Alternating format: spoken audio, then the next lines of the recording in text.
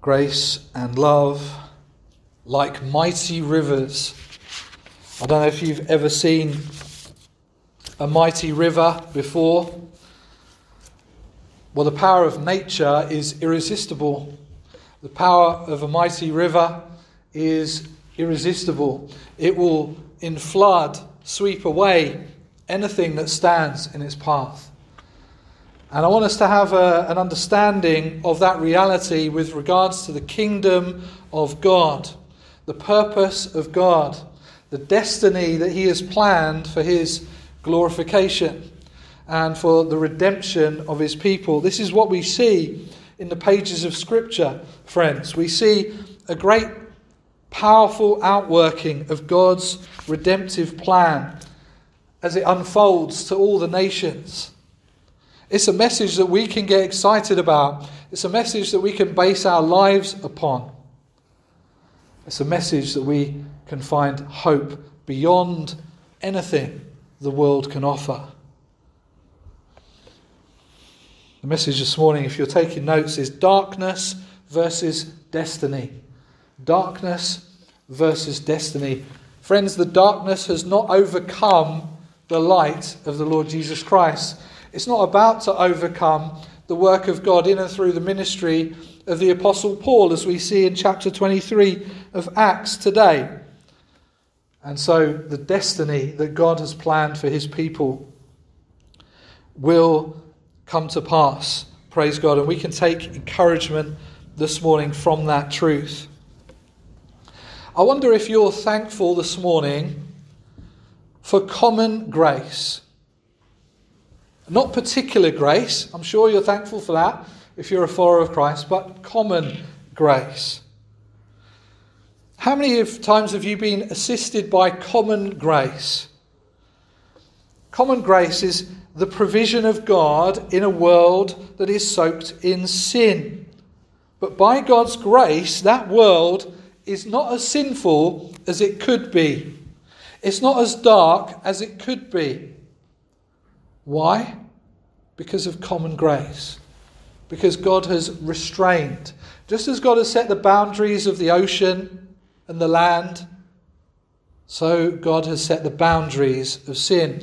He constrains the evildoers. Praise the Lord. Now I want you to think back to the times where you thought, well, that was, perhaps you've been tempted to think, well, that was lucky. It could have been so much worse. Common grace, dear friend. God ensuring that justice still happens through unjust systems.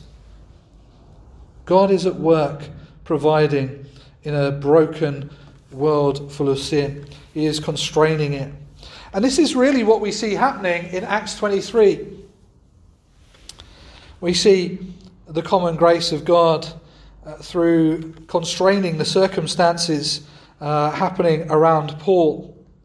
Though over 40 of the Jews who opposed him made a plan to kill him, still there are enough reasonable Jews, law-abiding Jews, who would not sanction this plan. And so they made Paul aware of the plot against him. It's not only the hand of God by grace providing for Paul's protection against this threat to his life, but in providing men and women, those who trusted in Jesus, but also those who didn't believe in Jesus, yet who by the common grace of God were enabled to stand for what was right. Sometimes the help we receive from God comes even through unbelievers. Why? So that God gets the glory and not men. So that we're not tempted to think, well, it was our faith. It was our trust in God. It was our efforts which resulted in the glorious unfolding and expansion of the kingdom. I think we've all seen examples of this in our lives. God's grace to us. Not just through believers, not just through the church's witness, but even through unbelievers as they've acted in righteousness because of God's common grace. So let's marvel this morning at the grace, the wideness of this grace, the purpose of God through the circumstances that we see in Paul's life in the text today.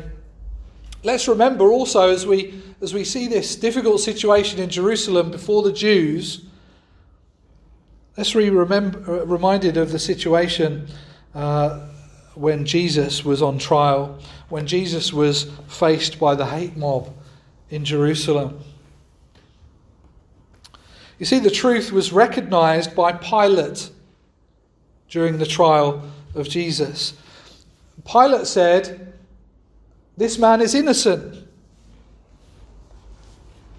And yet, he made a political decision in his weakness to satisfy the mob, which led to Jesus' crucifixion. And yet we know that God's hand was on that too, because it was by God's sovereign plan and purpose that Christ came, that Christ was crucified to atone for the sins of the world, for your sins and for mine.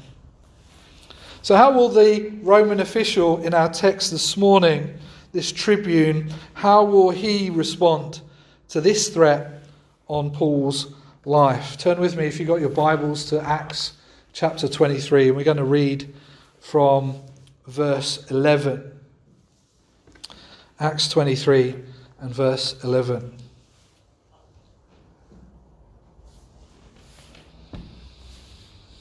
The Lord encourages Paul. The following night the Lord stood near Paul and said, "Take courage. As you have testified about me in Jerusalem, so you must also testify in Rome." Remember, Paul is under arrest at this stage. The next morning, the Jews formed a conspiracy and bound themselves with an oath not to eat or drink until they had killed Paul. More than 40 men were involved in this plot.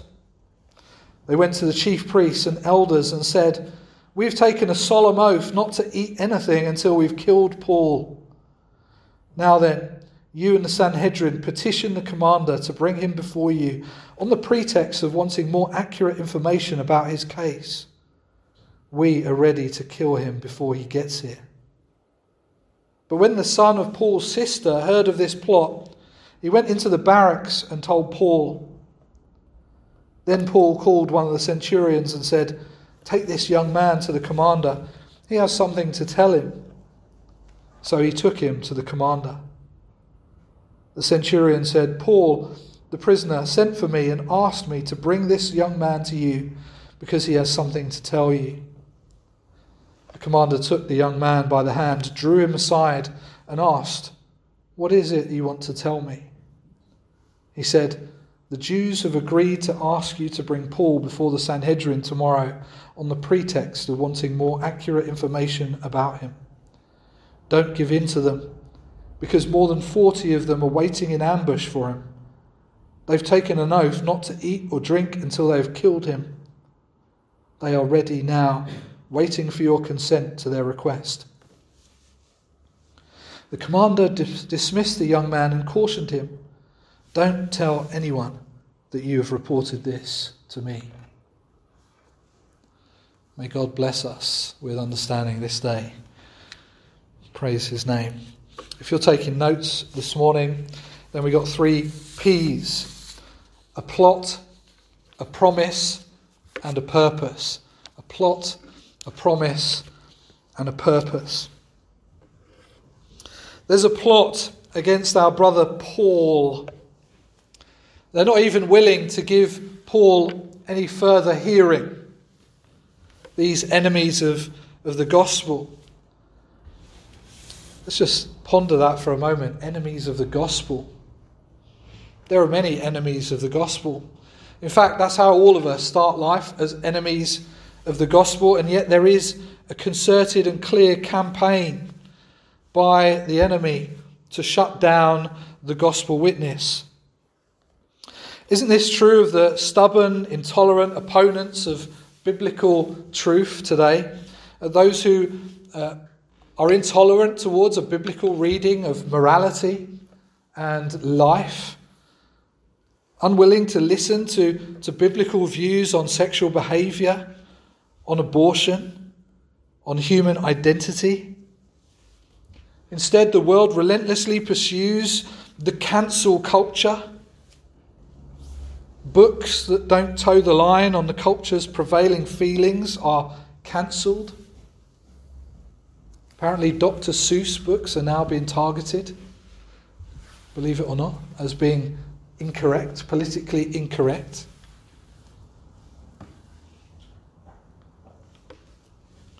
Speakers in student unions deplatformed. TV personalities who hold to a Christian worldview and a Christian belief system, if they dare to speak out, they're taken off air. What is it that the world is afraid of? What do those who pursue sexual sin and distorted views on human identity have to hide from? Why must the biblical worldview be silenced? Friends, the world that cannot accept the biblical Jesus must resort to sneaky, underhanded tactics in order to avoid truth and justice, to continue hiding in the darkness, even if this program is able to enact laws and policies to rewrite truth. It doesn't make it truth. Just because the world calls something light doesn't make it light. Friends, the darkness has always fought the light, and it continues to do so. It continues to seek to snuff out the light of God's truth. This is why it's all the more important for us to stand for the truth in our time. It's not time to bow the knee before popular pressure. We're under pressure, relentless pressure from every side to conform to the acceptable view on human sexual behaviour, on gender identity, on marriage, and many other things. Beloved friends, let us, along with Paul and the true church through history, let us stand for God's truth. As I've said already, there's more than common grace on display here. Because let's remember how far Paul has come. Paul himself once participated in the plot against the light, remember? Before Paul was converted, he thought he knew what was right and good. He had a framework of belief, well thought out, well structured, accepted by most of the people of his time. And yet God, in his great mercy, stopped Paul in his tracks and turned him around fully when he met Jesus on the road to Damascus. Particular redemption, great saving power. What about our plot, friends? This is where it gets uncomfortable when we examine ourselves, when we examine our resistance to the light. Well, our plot, our fight against God's sovereignty, our fight against the truth about our sinfulness and about God's clearly explained plan in Scripture. Our fight, both in our personal lives and generally as we live. We need to examine ourselves regularly. Are we living according to God's truth? Or are we compromising and towing the line for comfort's sake? What's the cure? What's the cure, friends? What's the means of grace for us? What's the way forward? Well, it's receiving Christ. It's receiving Christ in his fullness. It's receiving the Spirit which washes us, which purifies us, which leads us in the paths of righteousness, helping us to come to know the truth. In our text this morning, the tribune comes to know about the plot to kill Paul, and he takes appropriate action to put it right. What about us when we come to know the truth about our sinful rebellion? What do we do? Even once we're believers in Christ, when God illuminates us to an area of truth as we read Scripture, what will we do? Well, I think in the text this morning, we see two important things. We see trust in God's promise, which he delivers on, and pursuit of his purpose. Trust in God's promise, which he delivers on, and pursuit of his purpose. His purpose flows supernaturally and irresistibly, both in his predestination of all things, through his common grace active in the world, and also through his particular plan of self-glorification through his Son and the church that belongs to his Son. So let's consider the promise. Paul the prisoner. Paul the prisoner. Paul's in jail for his faith, and yet he doesn't despair. He trusts God. And when he hears of this plot, what does he do? He calmly refers his nephew to the tribune via a centurion. Friends, there are so many examples of this in the world today. Someone in prison for their faith, yet someone calmly standing on the truth, calmly hoping in the God who saved them. The many stories that we know and the many that we don't know of churches and pastors in prison in places like China, locked up for their faith, locked up for their faithfulness. Just think of the early rain church in China. There are countless others. And through the ages, the saints have struggled on with similar afflictions and similar trials. There are plenty of encouragements and examples to strengthen us. If, God forbid, we should be called to make such a witness, how will we stand? How will we face such a trial? Well, how did Paul stand? Paul stood because of God's promise to him. We're reminded of that in verse 11 this morning, of when the Lord came to him and stood near him and said to Paul directly, "Take courage. As you have testified about me in Jerusalem, so you must also testify in Rome." God is saying that my plan for you, Paul, is to travel to Rome, to take the gospel message before even the emperor himself.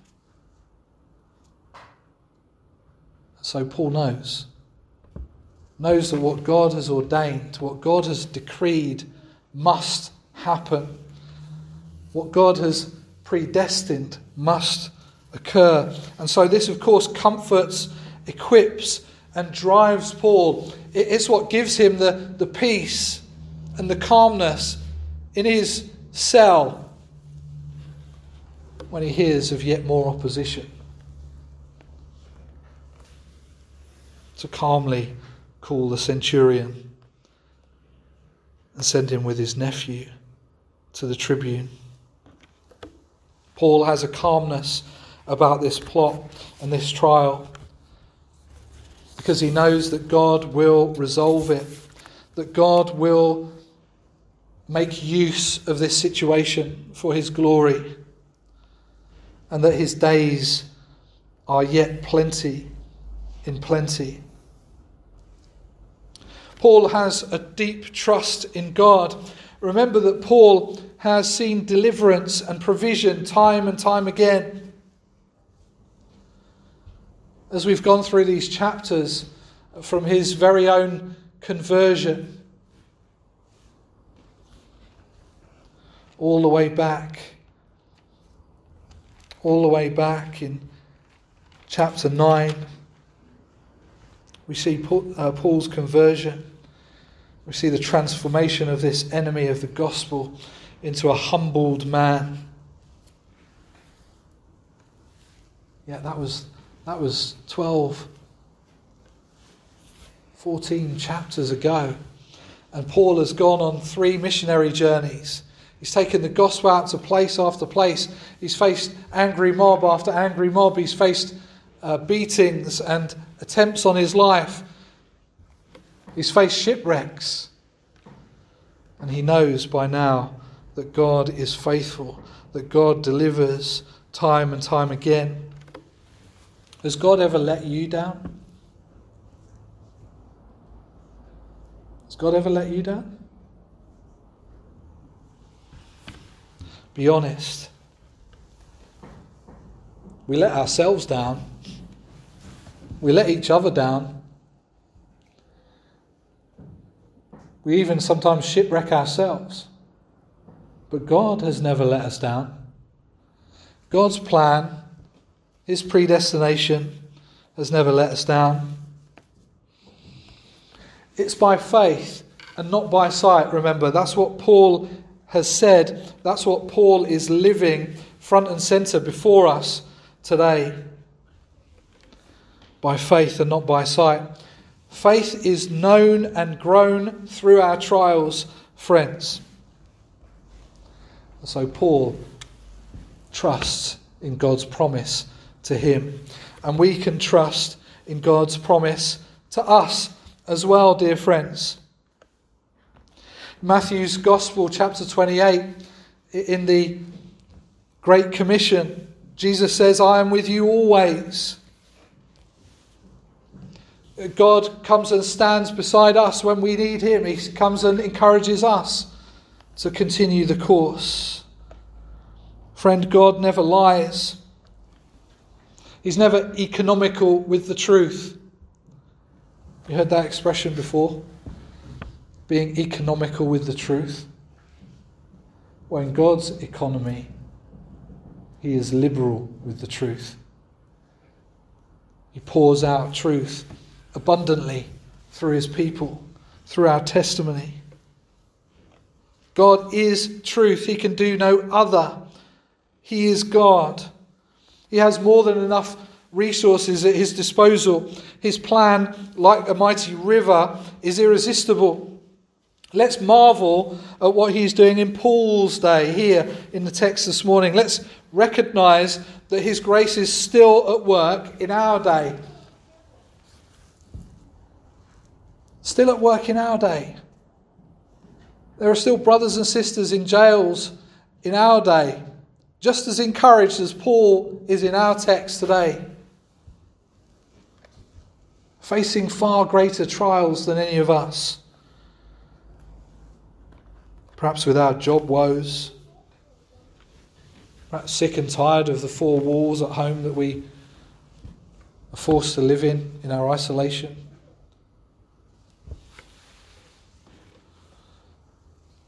Maybe we're depressed because we can't book a holiday yet. How shameful it is for us to be so depressed and downcast with such light and trivial afflictions. When brothers like Paul, pastors in China, and others are locked up for their faith, for doing great things in the name of Christ. He has promised to be with us to the very end of the age. He has promised also to give us the words to speak.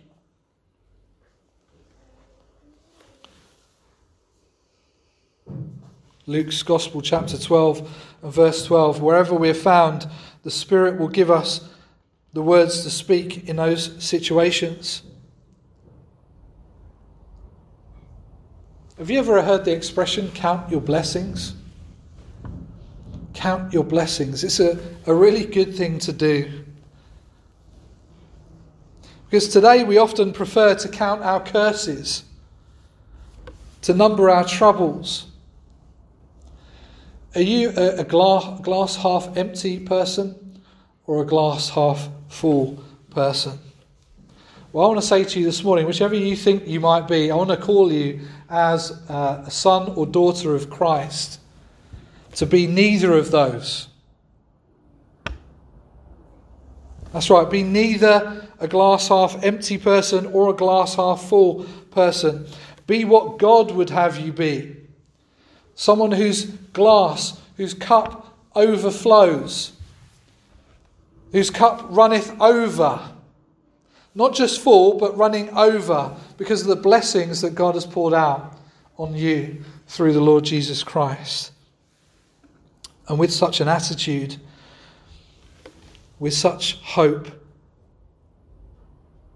we can stand before kings, authorities, our work colleagues, kids in the playground, whoever it is who ridicules our faith. We can stand before all of them and speak of Jesus boldly. We need to equip ourselves, friends. We need to equip ourselves for the fight, because some of those people that we meet, they're armed with arguments, that they're filled with bitterness. So we need to know what we're talking about. As Paul himself wrote to another church, the church at Rome, he said, we must renew our minds. Romans 12, verse 12. Do not be conformed to this world, but be transformed by the renewal of your mind, that by testing you may discern what is the will of God, what is good and acceptable and perfect. Friends, we must know his purposes. We must recognize that he alone is the master of our destiny. He is the one whose truth is fully explained and laid out in Scripture. If we know it, we're equipped for life. We're equipped for every trial. We're equipped for every dark situation. The light will shine irresistibly. His purpose will be revealed. Finally, a purpose. Friends, when we know what is good and acceptable and perfect, it doesn't simply sit there in our minds. It works something out in the experience of our lives. It results in transformation. Transformation for us, for our families and our community. We have an irresistible destiny. And it's both irresistible because it's futile to resist God, as the plotters in our text today discovered. And because God's plan for our destiny is more irresistible than anything the world can offer. Far more irresistible than the latest iPhone. Far more irresistible than bottomless Ben & Jerry's ice cream. Far more irresistible than an all-inclusive 5-star holiday to wherever it is you're hankering for.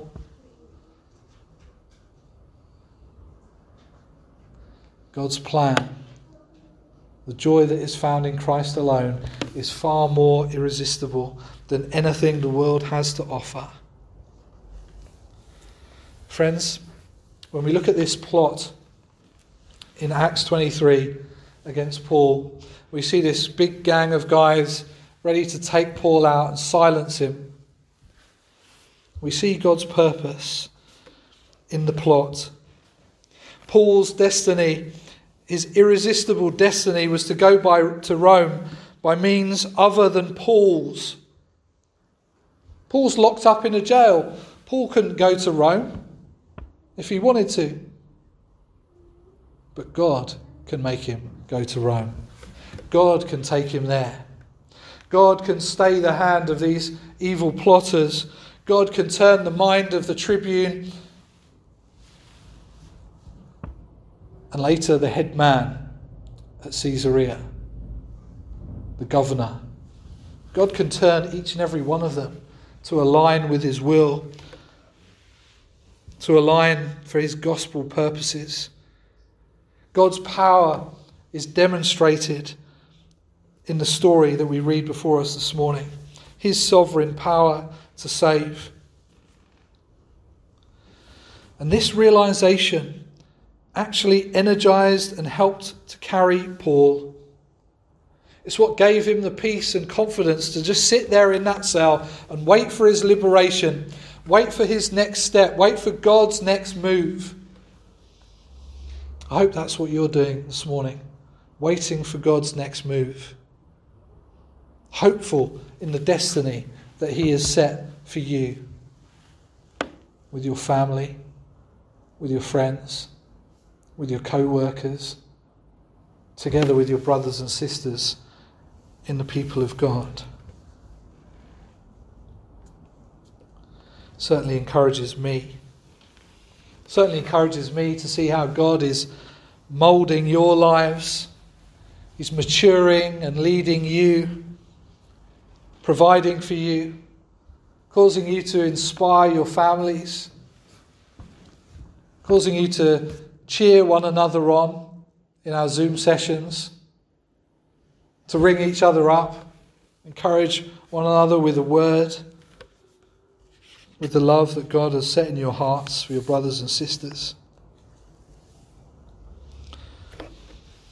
Friends, it really shouldn't surprise us, those of us who are familiar with the Bible, that God has set out our destiny for us, that we are safe in his hands.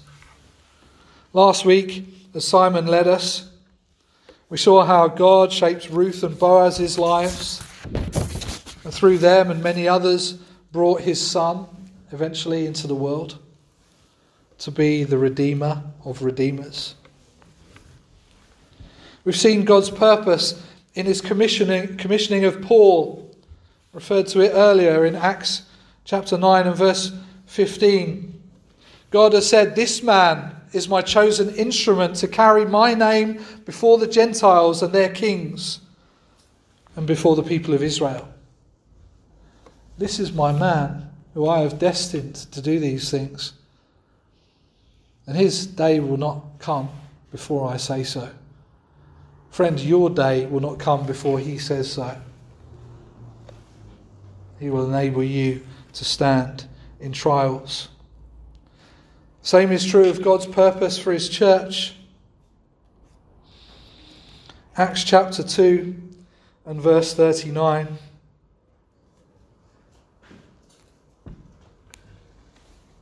Let's read from verse 38.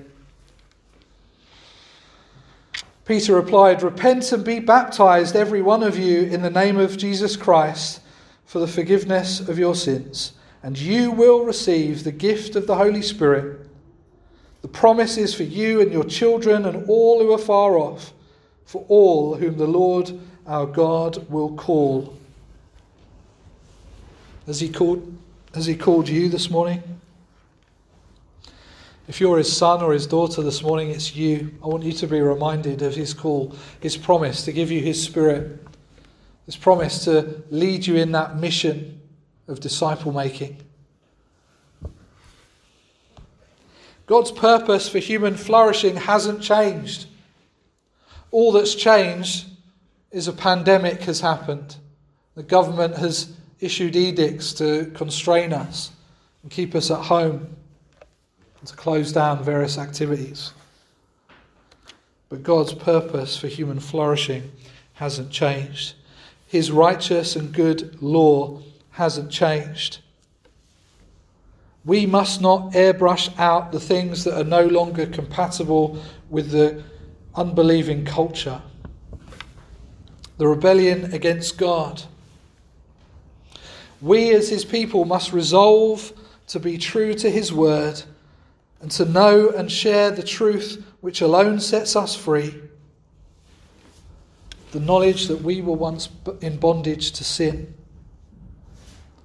That we were once desiring and committing all kinds of ungodly and unrighteous things. But we are now alive in Christ with a new and living hope, with an experience of something better, something glorious, something completely free and marvellous and unblemished. The very presence of God with us and in us, bringing us peace despite adversity and opposition all around us. Friends, this is God's purpose in all our struggles and sufferings, in our loneliness and in our lack, even in our ill health, that we might no longer rely on the things of the world, but on the one who made everything. So you see, despite appearances, there is no real battle between darkness and our destiny in Christ.